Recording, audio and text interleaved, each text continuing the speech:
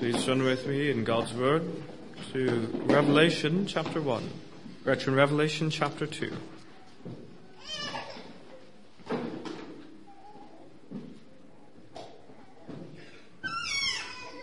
Revelation chapter 2, beginning in verse 1.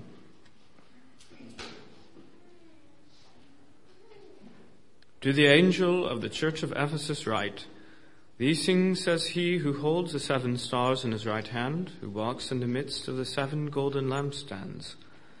I know your works, your labor, your patience, and that you cannot bear those who are evil. And you have tested those who say they are apostles and are not, and have found them liars.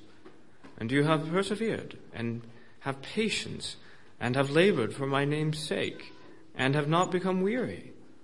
Nevertheless, I have this against you, that you have left your first love. Remember, therefore, from where you have fallen. Repent and do the first works, or else I will come to you quickly and remove your lampstand from its place, unless you repent. But this you have, that you hate the deeds of the Nicolaitans, which I also hate. He who has an ear, let him hear what the Spirit says to the churches. To him who overcomes, I will give to eat from the tree of life which is in the midst of the paradise of God. And to the angel of the church in Smyrna write, These things says the first and the last, who was dead and came to life. I know your works, tribulation and poverty, but you are rich. And I know the blasphemy of those who say they are Jews and are not, but are a synagogue of Satan. Do not fear any of those things which you are about to suffer. Indeed, the devil is about to throw some of you into prison, that you may be tested, and you will have tribulation 10 days. Be faithful until death, and I will give you the crown of life. He who has an ear, let him hear what the Spirit says to the churches. He who overcomes shall not be hurt by the second death. And to the angel of the church in Pergamos write, These things say he who has the sharp two-edged sword. I know your works and where you dwell, where Satan's throne is. And you hold fast to my name, and did not deny my faith even in the days in which Antipas was my faithful martyr, who is killed among you where Satan dwells. But I have a few things against you, because you have there those who hold the doctrine of Balaam, who taught Balak to put a stumbling block before the children of Israel, to eat things sacrificed to idols, and to commit sexual immorality. Thus you also have those who hold the doctrine of the Nicolaitans, which thing I hate. Repent, or else I will come to you quickly, and will fight against them with the sword of my mouth. He who has an ear, let him hear what the Spirit says to the churches. To him who overcomes, I will give some of the hidden manna to eat. And I will give him a white stone, and on the stone a new name written, which no one knows except him who receives it. And to the angel of the church of Thyatira write, These things says the Son of God, who has eyes like a flame of fire and his feet like fine brass. I know your works, love, service, faith, and your patience.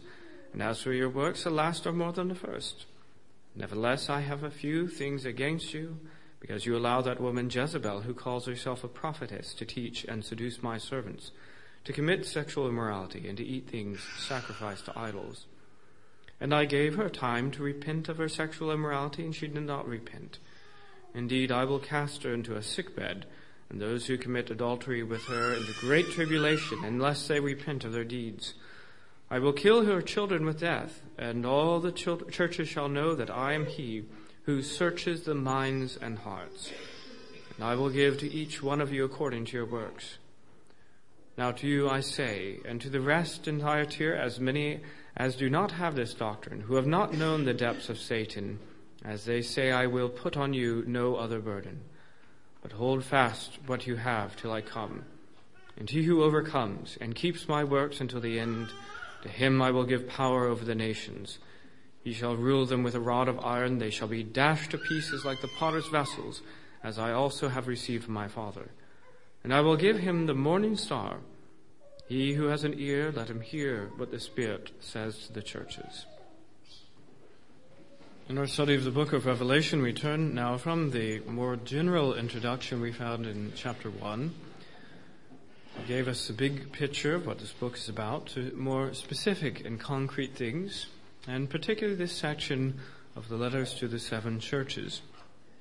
We recall from Revelation 1:11, the command is, "What you see, write in a book and send it to the seven churches which are in Asia, to Ephesus, to Smyrna, to Pergamos, to Thyatira, to Sardis, to Philadelphia, and to Laodicea."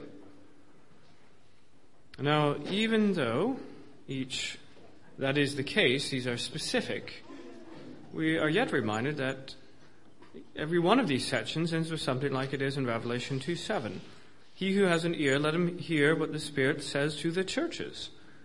Because even though it is, first of all, specifically to that church, yet it is to the churches. And he who has an ear, let him hear. Well, that most definitely includes us.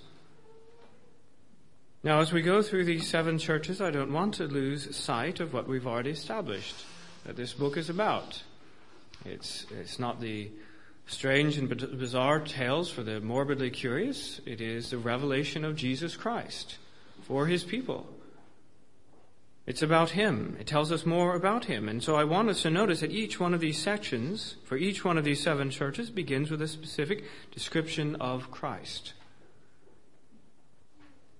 We have previously noted that as you flip through the pages of Scripture and you look at the prayers that are recorded for us of God's people, very often they are addressing God with a specific title or a specific description or a specific work that is relevant to their situation. If they're in great need, they speak to Jehovah Jireh, the God who provides for them. If they are weak and in danger of being overrun by an enemy, they speak to one who is almighty and the Lord of hosts, or something along those lines. And so if it is significant the way God's people themselves decide to speak of God and the titles and descriptions they use in a prayer, how much more significant is it when Christ himself reveals himself, given a specific title and a specific description that is relevant to the situation of these churches? And so rather than the main idea being about the churches, I would have the main idea of this sermon and the other 6 to come, Lord willing, to be about the way the Lord reveals himself. And in this case, for the church of Ephesus, he is the one who walks with and upholds the church. It says in verse 1, "These things says he who holds the 7 stars in his right hand, who walks in the midst of the 7 golden lampstands." Now again, at first glance, we wonder what are these stars and these lampstands, but we don't have to go too particularly far to find out what they are. The Lord would not have us to be in doubt. It's explained rather clearly, almost pedantically, in Revelation 1:20. "The mystery of the 7 stars which you saw in my right hand and the 7 golden lampstands. The 7 stars are the angels of the 7 churches, and the 7 lampstands which you saw are the 7 churches." So then, it points to the fact that Christ is holding the church in his hand. And furthermore, that he walks in the midst of that church. He ever walks with his people. Now, somehow that is important. Somehow that is relevant to the situation. Somehow that is important for any church that finds itself in the situation that the church in Ephesus did. They ought to know that Christ is the one who upholds his church in his hand and who walks in their midst. But first, I suppose we ought to learn a little bit more about the church in Ephesus itself. Because unlike some of the churches we'll read about, which we really don't have anything more about them, we have a wealth of information about this church. The church in Ephesus was founded by Paul during his 2nd missionary journey, around about year 52. And we can read all about it in the book of Acts. In Acts 18:19, he came to Ephesus and left them there, but he himself entered the synagogue and reasoned with the Jews. That would seem to be the beginning of that church there. And by the next chapter, in Acts 19:20, we have this encouraging statement. "So the word of the Lord grew mightily and prevailed." Wonderful thought, that even though there is opposition, yet the word of the Lord grew mightily and prevailed. Indeed, in the end, the enemies even had to stand up and take notice. As in 6 verses later, it says, "Moreover, you see and hear that not only at Ephesus, but throughout almost all Asia, that this Paul has persuaded and turned away many people, saying that they are not gods which are made with hands." And we may know the response of the crowd to that, which is, "Great is Diana of the Ephesians." And they start chanting this manically for hours. There was opposition, but the word of the Lord did grow mightily in that place, even still. Well, Ephesus then also provided the occasion for Paul's exhortation to the Ephesian elders in Acts chapter 20. He brought them, and this is what he said: "I kept back nothing that was helpful, but proclaimed it to you and taught you publicly and from house to house, testifying to Jews and also to Greeks repentance toward God and faith towards our Lord Jesus Christ. Therefore I testify to you this day that I am innocent of the blood of all men, for I have not shunned to declare to you the whole counsel of God. Therefore take heed to yourselves and to all the flock among which the Holy Spirit has made you overseers to shepherd the church of God which he purchased with his own blood. For this I know, that after my departure savage wolves will come in among you, not sparing the flock. And also from among you men will rise up speaking perverse things to draw the disciples away after themselves. Therefore watch, and remember that for 3 years I did not cease to warn everyone night and day with tears." Now, with that preface, you would truly think that when we come to the situation with the church of Ephesus, it would have something to do with false teaching. But to our surprise, that's not the issue. Amazingly, that doesn't seem to be the case.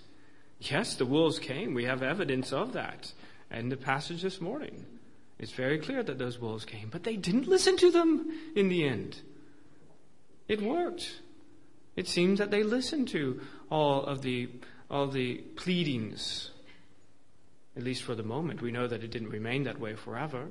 There's not much of a church left in Ephesus today. But for the moment, over that next decade or decades, until we have Revelation, maybe they listen to those things. But on the other hand, their problem is that they've left their first love. They may have heeded the warnings that Paul gave them, but sadly they've left their first love. We've mentioned quite a bit now of the history of the church of Ephesus, but there's one little element that isn't explicitly in Scripture, but one that would really help us to understand things this morning. And that is, that as best we can tell, the Apostle John was at the church of Ephesus, probably right before he was exiled to Patmos. So when he's writing to the church of Ephesus, in essence, he's writing to his own main church. Yes, he was given oversight over the rest of these churches, but as far as we know, this is his church. He knows it. And again, you would think here they have the apostle of love as their own pastor, the one who throughout the Gospel of John, as we know, how many times did he speak of love? And throughout the letters in 1 John and the others, how many times did he speak of love? In fact, some people describe his teaching. We have some extra biblical accounts of the teaching of the Apostle John, and it was almost as if he had a one-track mind and people were bored with his constant teaching on love. And yet, somehow, that very church is the one singled out for their lovelessness. Well, we don't understand exactly how all these things are, but let's just go through the material, shall we, with these 3 points. I know your works. Second, you have left your first love. And third, repent. I know your works. You have left your first love. Repent. We begin with the first point. We read in verse 2, I know your works. Now, first of all, we should see that this is one of the countless points of reference to Isaiah. The very last sermon, the very last chapter of Isaiah, you remember Isaiah 66 verse 18, for I know their works and their thoughts shall be that I will gather all nations and tongues, and they shall come and see my glory. And the whole teaching on that, you see, was this is what qualified him. This is what set the stage for him to come in judgment. Precisely because he knew their works, that is why he was coming in judgment against them. He was coming with fire to judge the world. Now it's also that qualification, that element that enables the Lord to judge the churches. Not in the sense that he's going to come pour out his wrath on them, if they indeed are believers, but discerning in them what is wrong and correcting them. So it is he who declares, I know your works, not just for Ephesus, but notice for each and every one of the churches. Also for Smyrna in Revelation 2:9, I know your works. And for Pergamos, I know your works. And for Thyatira, I know your works. Sardis, I know your works. Philadelphia, I know your works. And yes, Laodicea in Revelation 3:15, I know your works. It's important for us to know that. And what does it imply? Well, if the thought has ever occurred to you, does Christ even know what I go through? Does he even know what I'm doing for him? Let me tell you on the greatest of authority, 7 times affirmation, yes, he does. There are some things that are not given to us. There are some things that remain a bit unclear, but this thing you ought to know, Christ knows exactly what you are going through. None of that has escaped his attention. And you will not lose your reward for it. He knows our works.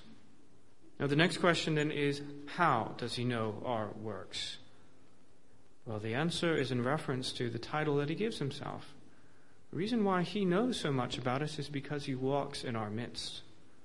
He has not just sent us ahead to do things. Yes, he's not here physically, but he told us in the Gospel of John that he's not going to leave us. He told us that he's going to be with us. And so he is. He walks among us. And that's a characteristic of a good shepherd, isn't it? A good shepherd will walk with the flock to lead them. That enables a good shepherd to know his sheep. And that is precisely what he claimed to be able to do in John 10:14. I am the good shepherd, and I know my sheep, and am known by my own as the Father knows me. In the same way that the Father knows me, so I know my sheep. Well, how is it that the Father knows so much about the Son? Well, you see, there's no separation at all. They're intimately connected. I am in my Father, Father in me.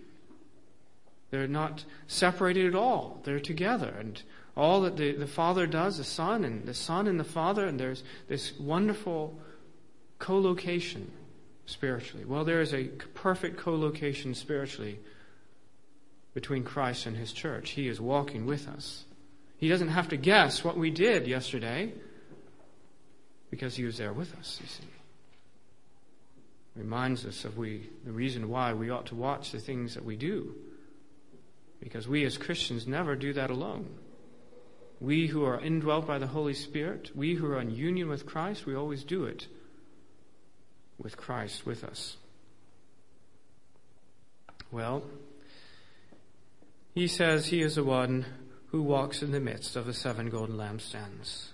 He is the one who knows us because he walks with us. And even Peter, and the point at which he is most grieved because he's being called into question as to whether he really loves the Lord or not. You remember that. And what he has to say is, Lord, you know all things. You know that I love you. And Jesus said to him, feed my sheep. Well, Jesus did know Peter, and Jesus did know the Ephesian church, and Jesus does know this church. He knows because he walks among us. He knows their works, and the works, in this case, in the church of Ephesus, the works were largely good. Specifically, he mentions your labor, your patience. These are things that are commanded. And you cannot bear those who are evil. That's elaborated then in verse 6. But this you have, that you hate the deeds of the Nicolaitans, which also I hate. Those things have been given. In the epistles of John, you recall, there are specific instructions. Do not abide those who are evil. You as a church, you have to do something about it. If there are those in gross and public sin, you've got to excommunicate them. You've got to put them under church discipline. And if there are those who are teaching false teaching, you've got to do something about that. You can't just let that go on. And he says, that's what you guys have been doing. Well done. You have tested those who say they're apostles and are not, and have found them liars. Wonderful. In verse 3, you have persevered and have patience and labored for my name's sake. How many times is it about patience? We've spoken about that before. Patience is extremely important, and they have demonstrated their patience and have not become weary. Paul had to tell the church in Galatia, let us not grow weary while doing good, for in due season we shall reap if we do not lose heart. And they had not grown weary. They had had patience. They continued on in their long suffering. And you would think, what else could there possibly be here? I would love that to be said, all those things to be said of our church. There's one little exception. And that brings us to our second point. You have left your first love. In verse 4 it says, nevertheless I have this against you, that you have left your first love. Now that sort of hits us out of the blue. There's no preparation. We're having not been in that situation. We didn't walk with the church in Ephesus.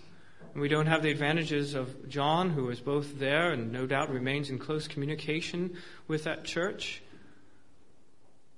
And we wonder, where did this come from? Were there any hints? Or did it just spring out of nowhere?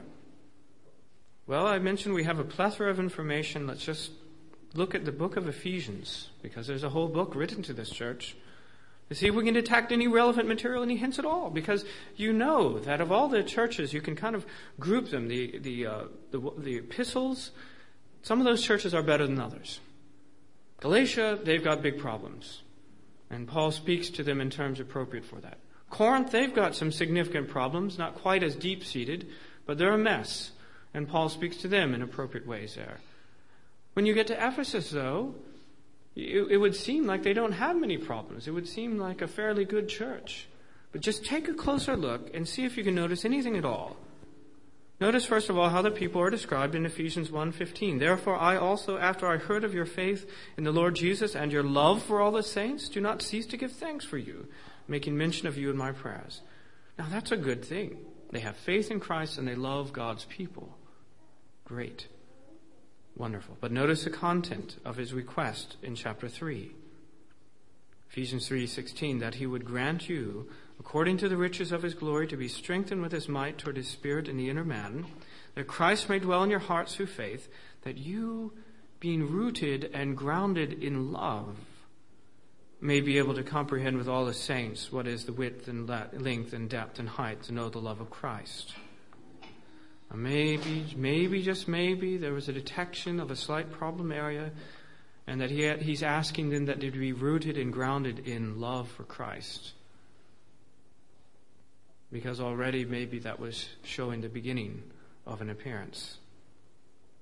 And that in order that they might truly know the fullness of the love of Christ for them, because those things work together. What stirs up our own love for Christ is precisely our knowledge of Christ's love for us. Maybe their problem wasn't so much in being dutiful. Maybe their problem wasn't so much in false doctrine. Their problem was they needed to be rooted and grounded in love for Christ. And indeed, think of Paul's parting words. I don't think that Paul's parting words are entirely random. In Ephesians 6:24, grace be with all those who love our Lord Jesus Christ in sincerity. Maybe, just maybe, there are the hints of a beginning of a problem in the church of Ephesus. Maybe there were some who didn't love the Lord Jesus Christ in sincerity. Now, I need not say that love was very much a theme in 1 John. That was so much of what we spoke of in 1 John. And John, the apostle of love. How it must have grieved him then to have to write these words. As the Lord says, you're going to have to write things to these churches. Now, we can't guess whether Paul or whether John himself previously saw this problem himself. We don't know. But what we do know is that he was instructed to write this to the church, which we suspect was more or less speaking his own church. And it says that, John, these people, they're leaving their first love. How it must have grieved John to think about that. Somehow his own church was losing its love for Christ. Well, however it might have grieved John, it was a matter of much more concern for the one who walks in the midst of the church's Christ. He's not writing these things to be mean. He's not writing these things out of ignorance. He's writing these things because he's seen it himself. They have left their first love. And that then brings us to our third point. Unless you repent. Because verse 5 is a call for them to repent. I'm reminded that the warnings, the pointing out of faults, this is not just some sort of self-flagellation exercise. That's never what this is about. In Scripture or these sermons, that is not what it's about. These warnings and these examinations happen in order that there might be some response. It is an element of God's grace to his people that these things are brought to their attention. Christ is the good shepherd. He didn't just leave them to their own way. He just doesn't look and say, well, there's another church I'm going to have to write off. They don't even have the most important thing right. They've got a lot of other things, but they've left their first love. No, he warns them, and he gives them an opportunity to repent. He says, remember therefore from where you have fallen, repent and do the first works, or else I will come to you quickly and remove your lampstand from its place unless you repent. So they, first of all, need to remember where they have fallen, because there was a time when they had fervent love for Christ in that church. I think we can see that in the very first days of the church, that there was a fervent love for Christ. Perhaps some of us can imagine that it's true not only in the case of a church as a whole, but for ourselves individually. That when we first came to faith, perhaps, if we came out of the world, that there was such a great fervent love for Christ. Think about it. Remember it. Think of the way it was. Because I'm confident that the mere thought of that stirs up the love again. There is some limited parallel, I suppose, a limited parallel to human relationships. We think of those whom we love. And sometimes there are over a lifetime ebbing and flowing of those relationships. And you know, sometimes we look over, perhaps if we're married, look over old love letters or pictures or something. And we're reminded of the fervency of that love at the beginning. And it brings us to further love now. Well, that is what the Lord is telling us. Remember, therefore, from where you have fallen, because you once were there. You once had great love for me. Remember. And they need to repent then and do the first works. First. Of course, there are two senses to that word first. There's first in the sense of time. That applies, because that's the way you used to be. First in the sense of time, and also first in the sense of priority. And I think that's also the case here. Because he gave the long list of things that they're doing, which are extremely important. And he's not denying that at all. Those things are wonderful that the church was doing. But there's one thing of greatest importance. And again, once again, we return to the Gospel of John. And you think of Martha and Mary. And what Martha was doing was not sinful. It was good that she was serving. A lot of the exhortation that we have in the New Testament has to do with getting God's people to serve when they're unwilling to do that. But there is something that's even more important than serving. That's why Jesus could say, Mary has chosen the better part, and it won't be taken away from her. Because even more important than serving, however fervently, however patiently, however rightly, is our love for the Savior. And Mary was exhibiting that love. She wanted to be around Jesus, and she wanted to hear from him. That's the first work. They needed to repent and do that first, most important work. And along with it does come a threat, a warning. Or else I will come quickly and remove your lampstand from its place. And again, if we've been fed as only a steady diet of a sort of one-sided idea of who Christ is and the relationship he has with his people, that strikes us as strange. He's threatening them. Seems like the last thing they need at this point. If their problem is lack of love, why is he coming with them with a threat?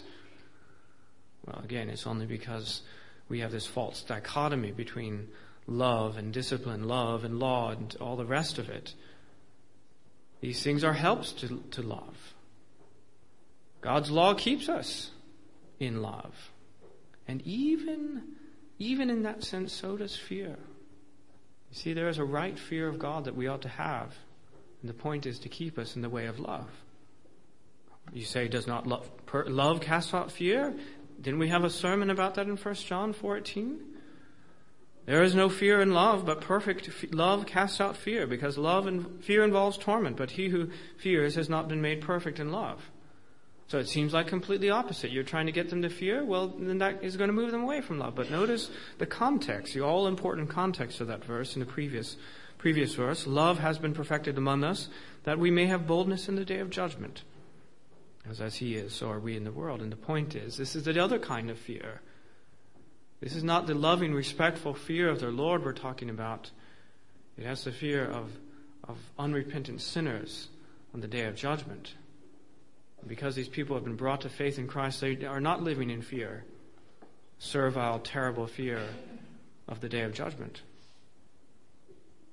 And rather in this case, and look, these things came from the same pen. We know that they came from the Holy Spirit. The whole Bible did, but we did even have less, humanly speaking, reason to wonder whether these things are in conflict. John hasn't forgotten about this. But it would seem that Christ is using a fearful threat to restore love. That's incidentally what good parents do.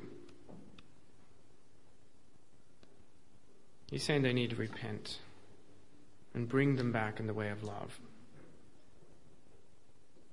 Well, there's a glimmer of hope in this, in the next verse. It says, "But this you have, that you hate the deeds of the Nicolaitans, which I also hate." And what's the connection here? Well, the connection, I think, is this, that hating the deeds of the Nicolaitans indicated that there was some love for Christ there. You see, love inevitably involves in some way its counterpart, hate, you see. Those who love the Lord are going to hate those things that are opposed to the Lord. And hating those things which are opposed to the Lord, as in the deeds of the Nicolaitans, that's a sign of some remnant of love that is still there. It hasn't completely gone cold. It's not altogether extinguished. Precisely because they hate these deeds of the Nicolaitans, Christ can detect a glimmer of love for him. And the Lord wants to acknowledge that hopeful sign. Remember, this judgment is the one who sees everything. He knows everything about us. He walks around us. He walks in our midst, and he doesn't miss any of these things. So yes, it's true that he has this one thing against them, but it doesn't mean that he's missed all the other things. He wants to acknowledge that hopeful thing. There is something to work with here. There's a glimmer of hope, but that's not going to be enough, is it? That isn't going to be enough. That isn't the resource that they need to be able to come back to where they came from. The resource that they need is Christ himself. The only way that they could repent, the only reason that they could do the first works is precisely because of the one who not only walks with the church, but who upholds the church. He holds them in his hand. Now consider the way that works. Consider that if, we said that there's 7 of these, and there are going to be, Lord willing, probably 7 sermons on these things. And at the end of all that, all you hear is Christ is at his church again. Christ is criticizing us again. And you don't understand that he's also giving resources for us. Then it's all in vain. You see, he begins with a resource. He begins with the reality that you're in my hand. All of my churches, you, the church in Ephesus, all the people in that church and the church here, I'm holding you in my hand. That is a resource you need to avail yourself of if you're going to do the things that I'm calling you to do in repentance. It's just because of this. Because of my power. Because you can always call on me and you can always ask. And you can come to repentance and faith. And I'll enable you through the Holy Spirit, through my word and my spirit. I'll restore those things and I'll give you that love that you ask for. I'm holding you. You're not on your own. Well, to apply these things in, we need to remember that it's love. As I remember a somewhat crass campaign notice as they were trying to stay on message for a certain presidential campaign, and the thing that was taped on the walls is "the economy stupid" or something like that. Because you can get distracted, I guess. I don't personally agree with that sentiment, but I guess they thought that they could get distracted from the main message, and they need to be reminded that's what it's all about. And I think that we can get distracted, but we need to remember that what it's all about is love for Christ. Because that's always the problem. Our love, or lack thereof, that's the problem. Our problem is not typically a lack of knowledge. Of course, we need to grow in our knowledge. We don't love, we have said it before. You cannot love that which you do not know. You must have knowledge in order to love Christ. You have to know Him more, and your love for Him will lead you to want to know Him more. But our problem is not typically a mere lack of knowledge. Our problem is not merely often a matter of just being drawn away by the world. You know, it is always a situation that you are drawn to the thing that is most attractive to you. And given all things being equal, given to yourself over time, those are the things that you're going to go after. You can hold on only for so long, but it's the things that you find attractive that you're going to go after. And therefore you have to find Christ supremely attractive. You have to know Him as He truly is, most supremely lovely. And we have to recognize the love that He had for us. Because our love does not just come from, that's so much a problem of liberal religion in all of its forms, is that we're just supposed to come up with love. Well, where is that love going to come from? Where's the fuel for it? We ourselves are fallen sinners. We live in a terrible fallen world. Where does that love going to come from? Naturally speaking, we're going through the Heidelberg Catechism with some of the children at NCS, and we speak of how naturally we hate God. If we naturally hate God, where is this love going to come? Well, the love that preempts our situation is the love of Christ for us. And that's why Paul was pointing to that issue in Ephesians chapter 3. Ephesians 3:17, that Christ may dwell in your hearts through faith, that you, being rooted and grounded in love, may be able to comprehend with all the saints what is the width and length and depth and height, to know the love of Christ which passes knowledge, that you may be filled with all the fullness of God. That's what they needed. They needed to grasp. They needed to measure. You notice the physical dimensions there. Length and breadth and height. They needed to understand the fullness of Christ's love for them.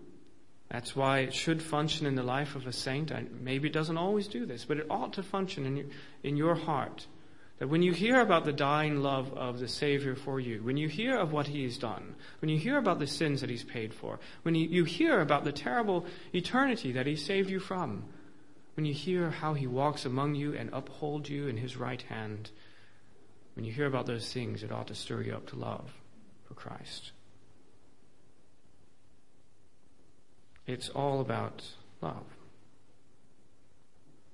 But second, we should never forget our ongoing need to repent. It is absolutely true that there is a once and for all repentance and putting your faith into Christ. As we come as new believers, that is true. And we don't need to do that again. But of course, we are maintaining our faith in Christ. That is not something, the question is never, did we at some point in the past put our faith in Christ? The question is, at this moment, are you trusting Christ? Some of us can remember the precise moment in which we put our faith in Christ, and maybe others cannot. Those who grew up in a Christian family, for instance. The question is, what about now? Do you now have your faith in Christ? Not that you have some faith that moves mountains, but merely do you have any faith in Christ? That's the point. And moreover, not is it that you repent one time in the long, distant future, but are you currently repenting of your sin? Because if we say that we have no sin, we make God to be a liar. He knows that we're sinners. The question is, are we repenting of that sin? And the very fact that almost all of these cases, we'll speak about an exception, I've got something against you, he says. You've got these good things, but I've got something against you, and I want you to repent of that. It's only because he's expecting God's people, he's expecting his people to have this ongoing repentance from their sins. Let's not forget about our need to repent. Those things are intimately connected as well, by the way. Our repentance from things, as they've been pointed out to us, we repent from those things because out of and for a desire for greater love of Christ. Thirdly and finally, there is a promise to him who overcomes. Again, this is a repeated refrain throughout these letters. It says in verse 7, he who has an ear, let him hear what the Spirit says to the churches. To him who overcomes, I will give to eat from the tree of life, which is in the midst of the paradise of God. To he who overcomes. Funny enough, in this letter, they've already had patience. They've already overcome, in some sense, false teaching. They seemingly have overcome a lot of other things.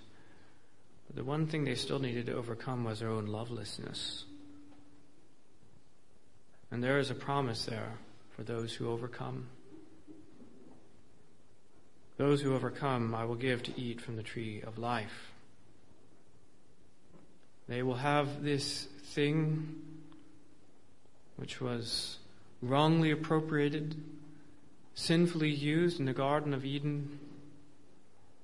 But for those who come in faith in Christ, and those who are able then therefore to live in their life of faith and repentance, Christ is going to give them eternal life.